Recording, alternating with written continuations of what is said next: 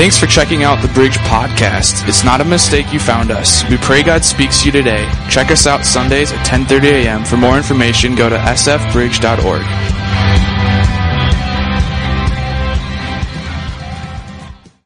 Well, I'm going to date myself for a second because that's what we like to do here at the Bridge. But it was 2013 in the winter, and I was a senior in high school. Okay, I was 18 years old. It was a Friday night. And how many know the best thing you can do on a Friday night is wash dishes at a Mongolian restaurant? I was living the dream. I had teriyaki noodles all over here. It looked like I had jumped in the lake. I smelled like someone who had been bathing in sesame oil for about 4 days. Okay, I looked like a hot mess, but I did not care because after work that night, I was going to be driving 2 hours north in my friend's Volkswagen Golf. Okay, which is hilarious because this car is about this big and my friend's about 6'8". Okay, so this massive guy, he's almost literally riding in the back seat. We're cruising up to Brainerd, where all the rest of our youth group was hanging out for a winter retreat. So we got up there at midnight, which retreat time, just for you parents know, is about like 7 p.m., okay? Like midnight is just when the night's starting to get going, all right? Like that's when you start to pull out all the pranks. That's when you start to get really loud and rambunctious, so that 3 hours later, at 3 o'clock in the morning, your youth pastor gets to come in and knock on the door and yell at you, which never happens here, by the way, just so everyone's clear. Never happens.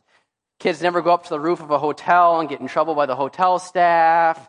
Kids never wreck stuff, all right? Never happens here, but it happened at this retreat. So we got up there, tore stuff apart. That's what we do best. But Saturday morning was the actual spiritual stuff, right? Like we got up and we went to service. And I'll never forget, I sat in the second row on this side of the stage, second chair over. I had sat down. I was all ready because this is my second time being at this winter retreat because I didn't grow up in church. I didn't grow up going to stuff like this. So as a senior, this was only my second time. But I was excited because it was my last time.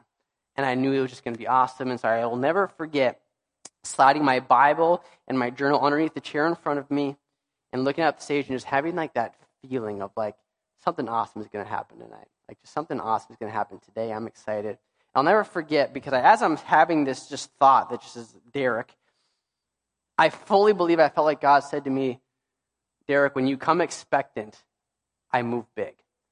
When you come expectant and ready for me to do something in your life, I move. And I'll never forget that because at the time I was 18 years old. There was a lot of things internally that I was feeling. There was a lot of things that I was like, where am I going to go with my life? What am I going to do with my life? All those internal things you feel as an upcoming adult where it's like, what is going to happen? And nobody knew I was walking through it. Nobody knew the struggle was real. I just kept it all near and dear, cards close to the vest. But sure enough, as God would have it, that night, the pastor is speaking, he's doing all this, he's through his message, he's towards the end, he's over here and he's talking, and all of a sudden he kind of makes eye contact with me and he stops the whole service and he goes, "What's your name?" I told him my name was Jim, of course, because that's my name. No, I said Derek because it's when someone calls you out from the stage, you're kind of like, what did I do? There's that heart-dropping moment, so I just kind of sheepishly said my name and he goes, "You have purpose, you have anointing, you have a call in your life. And I know you're doubting it, I know you're questioning it, but I want you to press into it." And so all of a sudden, the emotions come through, as an 18-year-old, and then he comes over and prays for me. But I thought about that this week for two reasons. One, I feel like a lot of times, for those of you who have gone to church for longer than I've been alive, for those of you who have been going to church regularly, right? It's one of those things, you come to church, you do your thing, you go about your day, you do your chores, and tomorrow we all hate our lives going back to work, all right? That's what happens. And it becomes easy just to check off church, going to church, checking it off the list. But I felt challenged to say, when we come into this place ready for God to move, He moves in our lives, in the lives of those around us. But I also thought about that because it's exactly what happened in our story today as we continue our sermon series, The Jesus Files, when we're in week 3 of this sermon series. And I just have to tell you guys a little bit into the brain of our lead pastor, which is always a little scary. Can I just tell you? When you get inside Chris's brain, it's scary. Okay, it smells like beef and cheese.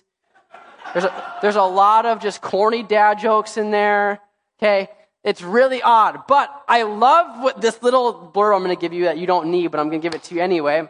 It was September, and Chris comes into my office. He knocks on the door. He's like, "Hey, Derek, I'm looking at switching the sermon series for October." And I said, "Cool. What are you thinking?" He goes, "I have a really good idea that we've never done before." And in that moment, I was kind of like, we've done some weird stuff, okay? what could this possibly be? And he goes, I got a really good idea. I was like, all right, let's see what you got. We're going to do a sermon series all about the weird stuff that Jesus has done. And I was like, am I being punked right now? Are there cameras in my office? Like, what are you talking about? He goes, no, I want to talk about the weird things Jesus has done and why he did them. And I was like, all right, sounds good. So we talked about the fig tree. We talked about turning water into wine, this crazy stuff. But I got the best one, okay? When he said weird stuff, this is the first thing that I could think of. And so as we're going to go to John chapter 9, if you have it on your Bible, you can pull it up, but it'll be on the screen as well. But I think I won when it comes to weird Bible stories. John chapter 9.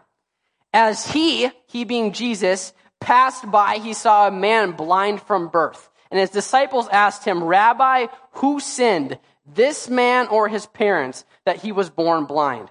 Jesus answered, it was not that this man sinned or his parents, but that the works of God might be displayed in him.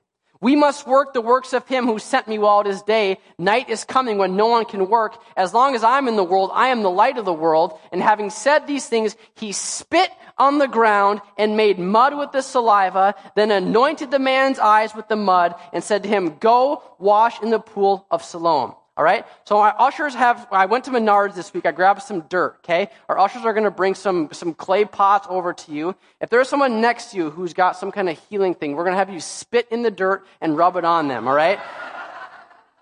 Is that cool? It's biblical, right? Like, we can do that. Can you imagine, just for a second, I go down to Minneapolis with our youth students on a mission trip. Okay, guys, if there's anyone on the side of the road, and you think they need some healing, I want you to go up to them and say, hey guys, I believe God wants you to be healed. Can I pray for you? Yeah, that'd be cool.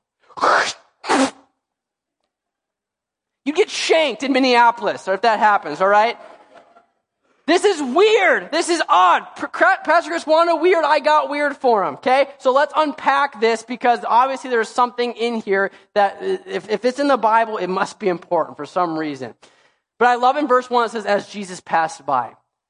It's very intentional language when you look at the ancient Greek and the ancient Hebrew, because as he passed by was the exact language he used in John chapter 8, when he passed by a group of Pharisees who hated his guts, a group of Pharisees who literally picked up rocks in chapter 8 to throw at him and kill him. Jesus just walked past them. When he says he passed by, he was calm, he was controlled, he was poised, he was oblivious and could not care less that everybody over here hated him. To me, it almost feels like when it says, as he passed by, he was saying, hey guys, I know you hate me, watch this. He goes over and he sees a blind man. Okay, a blind man who was blind from birth, and he was a beggar, it also talks about. Because in this day and age, there wasn't the aids that we have in the 21st century, okay? If he was blind, the only way he could survive, the only way he could make a living was to sit in front of a populated area and ask for money. Have someone help him, have someone get him food. So his entire life he's been begging. But here come Jesus and his 12 disciples. They walk by, they see this blind man, and it was the disciples who spoke up first, actually. And they said, Jesus, who sinned? This man who's a blind beggar or his parents? Because in this day and age, if you had a physical ailment like this, if you had a handicap of this nature, it was thought that it's because God's judging you. It's because you did something, you sinned, and therefore God's, punishing you. Or even worse, if your parents did something massive, then like God's giving his judgment on you by your kids having some kind of handicap. But Jesus' response is different. Okay, the disciples asked, who sinned, this guy? Jesus kind of sidesteps the conversation and goes, nobody. He was blind because he was blind. But God intends to use it for his glory. All right. So, of course, as the story goes, spits in the mud, makes some saliva, anoints the guy's eyes, and says, I want you to go wash in this brook. I want us to just think for a second, if you're a blind beggar, your entire life, you've been passed over, you've been ignored, you've literally just sat there just hoping that somebody would do something for you. What happens when this random guy you don't know from Adam comes over, sits down, you hear him hawk a massive loogie in the sand, okay? He says, okay, hey, I'm going to pray for you, man. Cool. rubs clay and mud and junk on your eyes and says, hey, I want you to stumble your way down to this random pool and wash. Can I just tell you, as the skeptic in the room, I'd be like, no, I'm not doing that, okay? Your spit's all over my eyes. That's disgusting, first of all. Second of all, I don't know you. What if you're going to lead me into a hole and I'm going to fall to my death, okay? Let's honestly think, what would it be like in this moment? He doesn't know Jesus. He doesn't know who Jesus is. He doesn't know that Jesus can do crazy things. What would you do? I know I wouldn't be getting up. I'd just be like, thanks for the loogie. I'll take some change instead if you got it. But verse 7 goes on. Obviously, the man must have thought for a second that this could work, because it says he went and he washed and he came back seeing. If you have been blind from the time you came out of the womb and you go down to this pool and all of a sudden going from black to you can see, I'd be blown away, okay? I'd be like, yes, let's go, okay? He's excited. He's making a scene, and as he should, because he can see. And we know he's making a scene because the neighbors take notice. Verse 8. The neighbors and those who had seen him before as a beggar were saying, is this not the man who used to sit and beg? Some said, yeah, it's him. Others said, no, it just looks like him. He kept saying, no, I'm the guy. I'm the man. So they said to him, then how were your eyes opened? And he answered, the man called Jesus made mud and anointed my eyes and said to me, go to Siloam and wash. So I went and washed and I received my sight. A lot of times the miracles will happen on the heels of ordinary obedience. Sometimes for our miracles to happen, we just need to be obedient to what God's calling us to do in the mundane things of life. Look at the story from a 10,000-foot view. You have Jesus who seeks out this man. He seeks out the beggar. He seeks out this guy and says, hey, I want to heal you. I want to move in your life. He makes the first move. He does all the hard work. He prays for him. He anoints him. He sends him away. But it takes two to tango. The man had to get up and do the very thing God called him to do. He said, go to the pool of Siloam and you will be healed. The man still had to get up and go.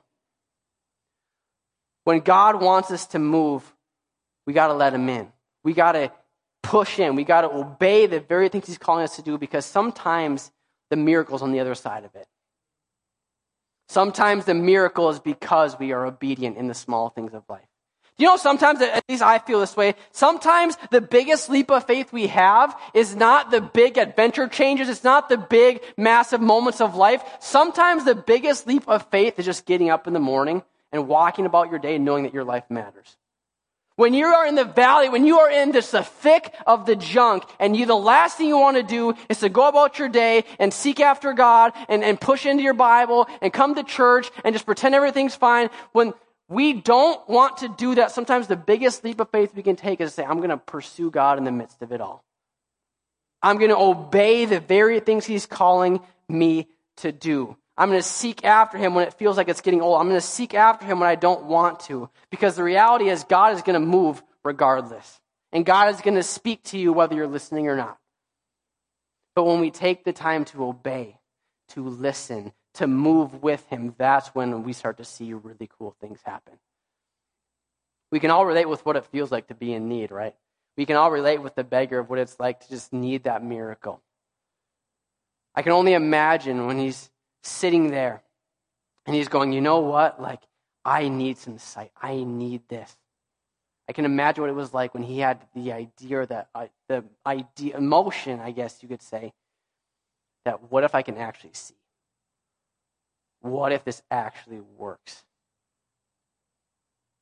We have wrestles. We wrestle with scars and pains in our life. We wrestle with comments that have been just spoken over us, that continue to live with us every day of our life. We grapple with the loss of a family member. We grapple with what it's like to have somebody who's in a dire health moment. We understand what it's like to be the beggar, to have this glaring, obvious need for God to move. We can empathize with that, but sometimes it's harder to empathize with his response. Sometimes it's harder to empathize with he had a need, but he still pursued God in the midst of it. It was about 1.5 years ago that I stood on this stage and I told you about my friend Josh. Josh was somebody I went to college with, somebody I met in college. One of those guys that just we hit it off, okay? I talk about midnight being like 7 p.m. Like there was a lot of 2 o'clock, 3 o'clock Taco Bell runs with this guy. There was a lot of late night basketball, video games, all the good stuff. Josh became a really, really good friend of mine. One that extended past college. We became really good friends, or stayed really good friends after that. We got connected with his wife, Mallory. She was super awesome, and we were really excited when they got married eventually. They got married shortly after Meg and I did, and they got pregnant, and we were really, really excited. But I'll never forget, there was one night when I was getting ready to go to bed. I just jumped on Facebook before I was going to pass out and go to sleep, and I saw Josh and his wife, Mallory, who at the time were 36, 37 weeks pregnant. Josh shared something from Caring Bridge. And those who are familiar with Caring Bridge, you know Caring Bridge is never good. You know Caring Bridge is something that's tough. I could not believe what I read. And as I called and texted Josh, I could not believe what I was experiencing. Because what had happened is Mallory, his wife, was helping a friend move. And she wasn't feeling super well. So she went to go get a glass of water. And as she got a glass of water, she ended up fainting, and the glass fell down, and it cut her really bad. And they rushed her to the hospital, and she would go on to not make it. They did an emergency surgery to get Minnie, their daughter, out. And they got her out, and she was alive. And so we spent the next days invading the NICU. She was there. She was fighting for her life. So Josh and all of our friends just invaded this place. And we were praying. We were worshiping. We were seeking after God, saying, God, we know you can heal her. God, I know she's premature. I know there was some time there where she wasn't getting oxygen. But God, we believe you are the God of miracles. We were singing the song Waymaker over and over and over and over and over again. What I loved about this moment, it was one of the most powerful moments of where I've seen God move in somebody's life, is that in the midst of all this crazy, awful, awful pain, this crazy, traumatic thing, Josh was going around to the doctors, to the nurses, to the people saying, hey, thank you so much for working on my daughter. Thank you so much for working on my wife. I know that Mallory, if she was here, she would want me to tell you that God loves you, that Jesus cares for you, that he's there for you. To these doctors, to these nurses. And as the story would go, Minnie would not make it. We had a service for them both, and it was one of the most heart-wrenching things ever. But what was the most powerful of it all is when we were all done, in the middle of the service, Josh was just kind of calling out certain people. And when he went to just honor the medical professionals who worked on his girls, the back half of the room stood up. 40-some medical professionals stood up and came to the service because they were so impacted by the Jesus that was a part of that. And I share all that to say, because I just saw Josh seeking after God. He sat in the first row of the thing in the service as he's having a service for his wife and his daughter. He's sitting up and he's got his hands to the sky going, God, I need you. He's worshiping God through his pain, through his tears, not saying, God, you're all good. It's all good. But saying, God, even in the midst of this moment right now, you're good. Even in what's going on right now, God, I still believe you and I still trust you. He was obeying the very things he was supposed to do. So I'm going to fast forward to the good stuff now because I don't want to get any more emotional. Josh would go on to meet an amazing woman named Amanda. Okay, and Amanda was also someone that went to North Central with Meg and I, and I think we have a picture of them. They got married this last year. They are awesome. They are a great power couple. And they got pregnant as well. And this week, as I'm preparing my message, I'm sitting in my office and I get this text right here. Ellie comes into the world and she's happy, she's healthy, mom and dad are awesome. Can we just give God some praise for that, okay?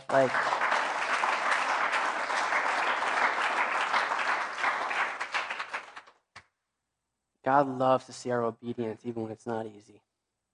God loves to see us pursuing him in the mundane things of life when it's not easy. So many times I feel like we have to say, God, hey, I'm struggling. I'm in pain. I need a miracle. But God, you're good. Put on a fake smile. He's not looking for fake. He's looking for real. He's looking for, God, I am hurting. God, I'm in pain. God, I need a miracle. God, where are you? God, I need something. God, come on. But I trust you. Sometimes it's with a gritted teeth and painful saying, God, I trust you. That's obedience. Trusting God even when you don't want to. If you look back, experts look at why Jesus spit in the mud, in the sand.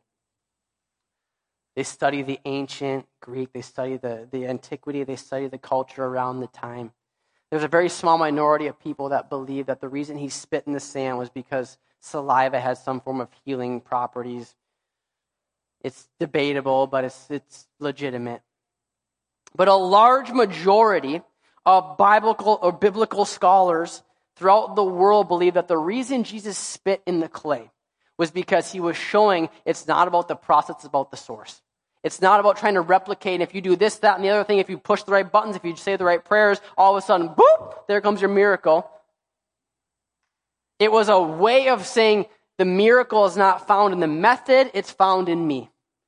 It's not found in doing the right things, saying the right things, doing all this stuff. The miracle that you are seeking, the miracle that you are desiring comes through God. And by us seeking him, by us obeying him and following him, that's when the miracle comes. When we are obedient. But did you notice what the disciples were doing during this moment? Let's back up for a second. Who was the first person that noticed the beggar and did something about it? The disciples. What was their response? Jesus, did this man sin or his parents? Was it him or was it his parents? There's obviously some reason why he's like this, and so which is it? His fault or their fault? It was a theological dilemma for them. They walked past this man who was in need. They walked past this man who was blind from birth, who was begging for money, and instead of helping or doing something for them, which they've spent the last little bit of time with Jesus, seeing Jesus help those that are poor, those that are oppressed, they walked right past him. And the first thing they acknowledge about him is, who sinned, him or his parents? That theological dilemma was their primary emphasis at that point. And Jesus' response was different, right? He saw the need, sidestepped the dilemma, and said, I'm going to go there and minister to this man. I'm going to be there. I'm going to meet his needs. He redirects the question. He does whatever. And he goes right into the source of what needs to be done. God meets our needs not because he just wants to help us, because he wants to get something much more valuable, which is our heart. God desires, yes, to meet our needs because he loves us and he cares about us and he does all these awesome things. But God is not just content with just meeting our needs so we can go about living our lives. God wants to meet our needs because there is something much deeper below the surface. There's something much more valuable to him along with fulfilling our needs and being there. And that's where I want to pick up in John chapter 9. Because we saw the blind beggar. He had these neighbors question him. He did all this awesome stuff. And so he's all excited and everybody hears about it. But here come the wonderful Pharisees. The God-loving, awesome Pharisees that are all about Jesus. Yeah, Jesus, you're the man. Not quite, okay? They find out, I'm sorry, what? He did what? He spit where? He did what to your eyes, and what happens now? The Pharisees get wind of this, and they are mad, okay? They're really mad. Not just because Jesus healed somebody and did something awesome, but because he did it on the Sabbath. He broke the rules. The Pharisees love to follow the rules. Okay? So what they do is they bring the blind man in and they say, all right, man, apparently you can see now how this happened. Guy's like, I don't know. Here's what happened, man. Like, I was sitting there and all of a sudden Jesus came and spit on the ground, rubbed it on my eyes, and I prayed and I went to this pool and I came out seeing. And they're like, okay, this guy is smoking weed. They're like, okay, for real, okay? Like, how did this happen? There's no way this happened. There's no way you could do this. Like, there's no possible way. Like, we're going to go talk to your parents. If you're not going to tell us the truth, we're going to go talk to your parents. The Pharisees were super mature that way. So they go and legit talk to his parents saying, hey, is this your son? Yep, that's our son. Was he blind from birth? Yep, he was blind from birth. How did this happen? No idea. Okay. So try and explain it to us. And they straight up said, like, he's a grown adult. Go talk to him. Gosh, I love the Bible. It's awesome. So they bring the blind man back for the second time. Almost they're like, dude, just cut the junk, okay? Like, we know you're lying. We know you're full of it. Verse 25 says, here's what the beggar said in response to that. He answered, whether this man is a sinner, I do not know. One thing I do know, that though I was blind, now I see. They said to him, what did he do to you? How did he open your eyes? He answered them, I have told you already, and you would not listen. Why do you want to hear it again? I think he's getting a bit annoyed. Can you guys pick up on that? Do you also want to become his disciples? And they reviled him, saying, you are his disciple, but we are disciples of Moses. Oh boy, he poked the bear now. He poked the bear now, okay? He's annoyed. You've been there, right? Like, you ask me the same question over and over and over again. And he finally says, you know what? You don't believe me? Just follow him yourselves. The same people that wanted to kill him the chapter before. Now they are mad, okay? They get so mad that they actually kick him out of the temple, which at this day and age would be like being kicked out of the church indefinitely. They were mad. They said, you know what? You are so full of it. We're so done with this Jesus thing. We're done. You are excommunicated. You're cooked. Verse 35. Jesus heard that they had cast him out, and having found him, he said, do you believe in the Son of Man? He answered, and who is he, sir, that I may believe in him? Jesus said to him, you have seen him, and it is he who is speaking to you. He said, Lord, I believe. And he worshipped him. Jesus said, for judgment I came into this world, that those who do not see me, or those who do not see may see, and those who see may become blind. Jesus cares all about our needs, but he cares about our relationship with him way more. Our needs are just a vessel to get our attention. The very things that we struggle with are just the very things God can use to get to the thing he really desires, which is a relationship with him. This man, this blind beggar, had nothing going for him. He was just making it through life. But here comes Jesus. He meets his needs. He's there for him. A random stranger.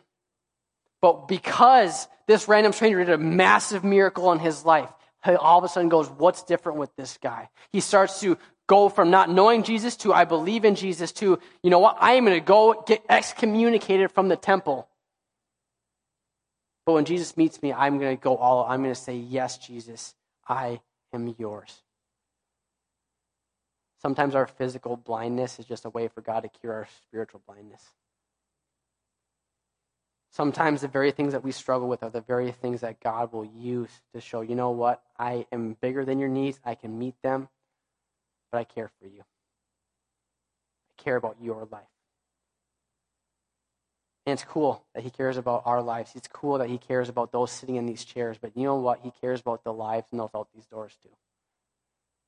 He's just as passionate about the people who are resisting coming to church today because they hate God and they hate church. He is just as passionate about meeting the needs and being there for the people who say, I'm atheistic, I'm agnostic, I don't believe. He is just as passionate about the people who did some really messed up things last night in the inner city, outside of the city, in our house, whatever it is. God is passionate about every single person on this planet and beyond, and he cares just as much about them as he does about us. And so we as people should be just as intentional about caring for those people too.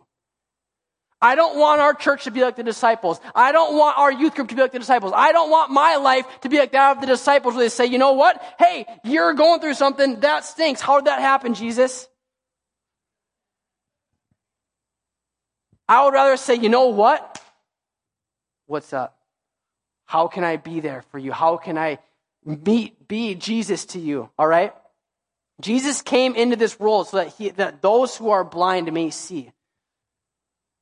I love that he used a blind man to talk about something very metaphorical. The blind man was just a metaphor that this man's eyes were physically open, that he couldn't see, but now he could. But before he couldn't see that, there was a God who loved him, a God who saw him, a God who was there for him, a God who would inevitably lay his life down for him. But now he saw that through this experience. This Wednesday, I'm talking to our youth students out of Ephesians chapter 3. Because last year they blew me away, and last year our students taught me something. I laid out a very similar message to them about, you know what, guys? There are people in this world who desperately need hope. They desperately need Jesus in their lives. And they can't get him, right? We get spoiled here in America because we can worship God. We can come to church freely if we want to. We can open a Bible freely if we want to. There are people around the world who don't have that luxury. Just like the blind man said, you know what? Maybe God wants to meet the physical needs of people around the world so that they can start to administer and they can start to feel their spiritual needs as well. So what if we, along with all the youth groups in Minnesota, all the youth groups in the country, what if we did something? We gave to Speed the Light, a missions organization, and we started drilling water wells. We started helping people get out of human trafficking. We started doing all this awesome stuff so that God could minister to them. And they're like, yeah, that's awesome. Let's do it. So I said, all right, let's try and raise more in the spring than we did all of last year combined. I was like, you know what, guys? We're shooting big for it. Let's go for $3,000. Let's do it. They're like, all right, bet. They raised $5,925 last year for those needs. Okay?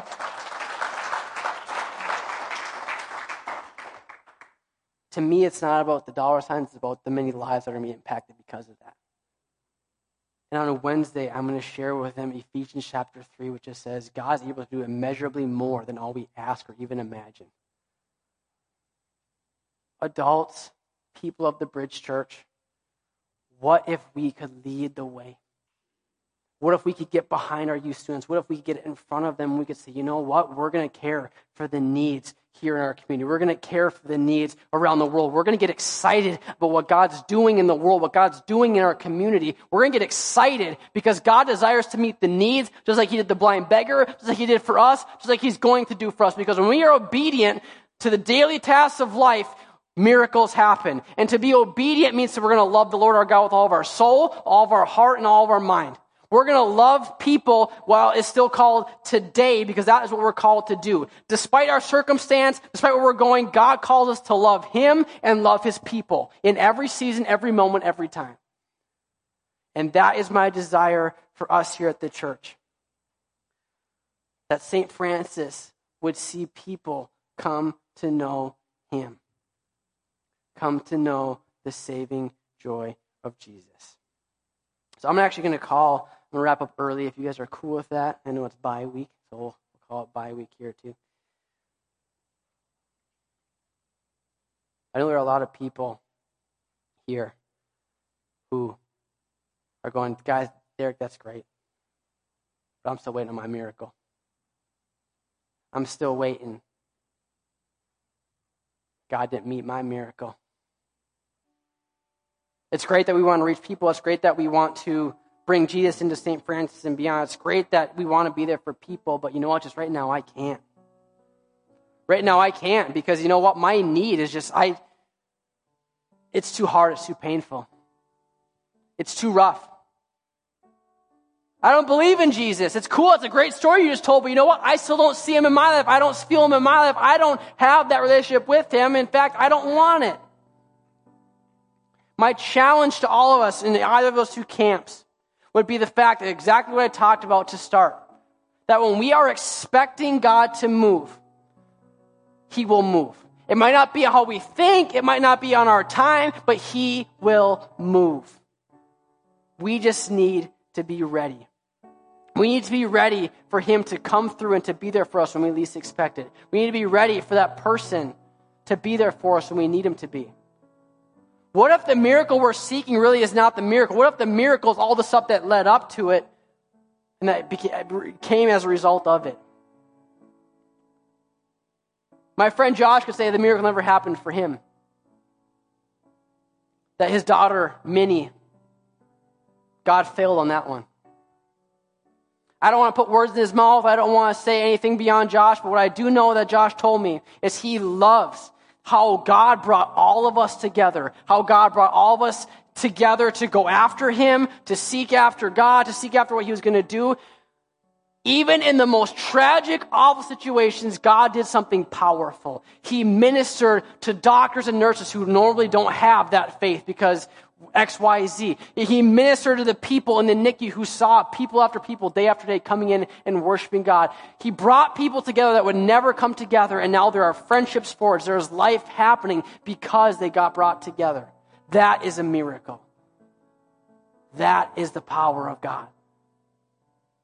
And so my challenge to all of us today is, what is it that God's calling us to do? What is that daily obedience that we're supposed to do? Is it we're supposed to walk out of this place and instead of trying to fight, instead of trying to be like, you know what, I'm just going to manhandle this, what if it's inviting God into the situation? Saying, God, I need this miracle. I don't know when, I don't know how, but God, I need you here. Maybe your obedience is to continue to come to church and press in. You've been running, you've been not wanting to come to church, but you know what? There is going to be awesome stuff happening in this place. To you and to those that you touch. Being here week after week is awesome. Can I tell you, we have a fantastic group of people in this church who make it run. Monica and our kids team is doing awesome things back there. She's excited. She sent me a blurb of what she's been telling all of her parents, all of the volunteers of why she's doing it back there. She desires not just to babysit your kids, but to genuinely talk to them about Jesus. To actually empower them to just be awesome people. That's her desire. Our creative team painted this wall. Who noticed the wall, by chance? Okay, it looks great in here. Okay, they did awesome. Our greeting team loves to welcome people. There are so many places here in the church that God wants to use to reach other people. Because there are people that are going to walk through our doors next week, the week after that, a year from now, 2 years from now, who are in the desperate need of Jesus. They're going to be like the blind beggar who's sitting there just waiting for something to happen. And when they walk through these doors, they're going to experience Jesus because there's Jesus-loving, Jesus-believing people in these doors who are here to make a moment for them. So we need your help. We need your help to be a part of that as you guys are already doing. Can I just ask that maybe, just maybe, our act of obedience is to walk throughout our day just looking and waiting for God to move. I don't think the disciples were intentionally doing anything against the beggar. I don't think they were just intentionally ignoring him. They just didn't even think it was possible. They didn't think Jesus could even do that. And why would they? But maybe that's our problem too. Maybe we're walking through our lives not thinking that anything awesome can happen. Maybe we're walking through our lives questioning if God can, there's no way God can get a hold of that guy.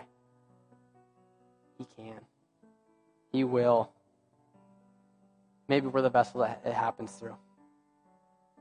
If we're obedient, if we're looking, if we're sensitive. So I want to close today by challenging us to be obedient in the daily, to be obedient in the mundane. But for those in this place who maybe don't have that relationship with Jesus, maybe you're sitting here, you're going, you know what, I am not sure what I believe, but I do know that the Jesus you talked about might be something I'm interested in. It might be something that I'll give him a chance. I'll give him one more opportunity. Do it. I'm going to pray here in a second. I just want you to repeat after me. So with all eyes closed, all heads bowed, for those in this room that are open to Jesus, that you're just saying, you know what, I want God a part of my life. I want Jesus. I want to welcome him into my situation. You don't have to raise your hand. You don't have to stand up or anything. I just want you to repeat after me. Maybe this is for the first time. Maybe you're recommitting. Maybe you've known Jesus your whole life. You just want to welcome him into your life right now. Say, dear Jesus, I invite you into my situation. I invite you into the very thing I need. I know I'm not perfect. I know I make mistakes. But God, would you please forgive me? Would you be a part of my life? In Jesus' name. Amen. The Bible says that when we confess with our mouth that Jesus is Lord and believe in our heart that he is God, that he's with us. So I'll just encourage you, as you walk out of this place, would you just be looking? eyes to see, ears to hear. Because I know God wants to do something awesome. All right? So, do me a huge favor. Do you high five somebody on your way out? Unless you don't want to be around people because of germs and stuff. I get that. Okay? I think today proved that Jesus did not live in a COVID era. All right? Because if he spit in someone's eyes, that'd be real bad right now. All right? I love you guys. Have a great Sunday. High five somebody on the way out, and we'll see you next week. This has been a podcast of the Bridge Church. Have a great week. Stop in Sunday sometime and visit. If you would like to give, you can do so online at sfbridge.org. Have a great week.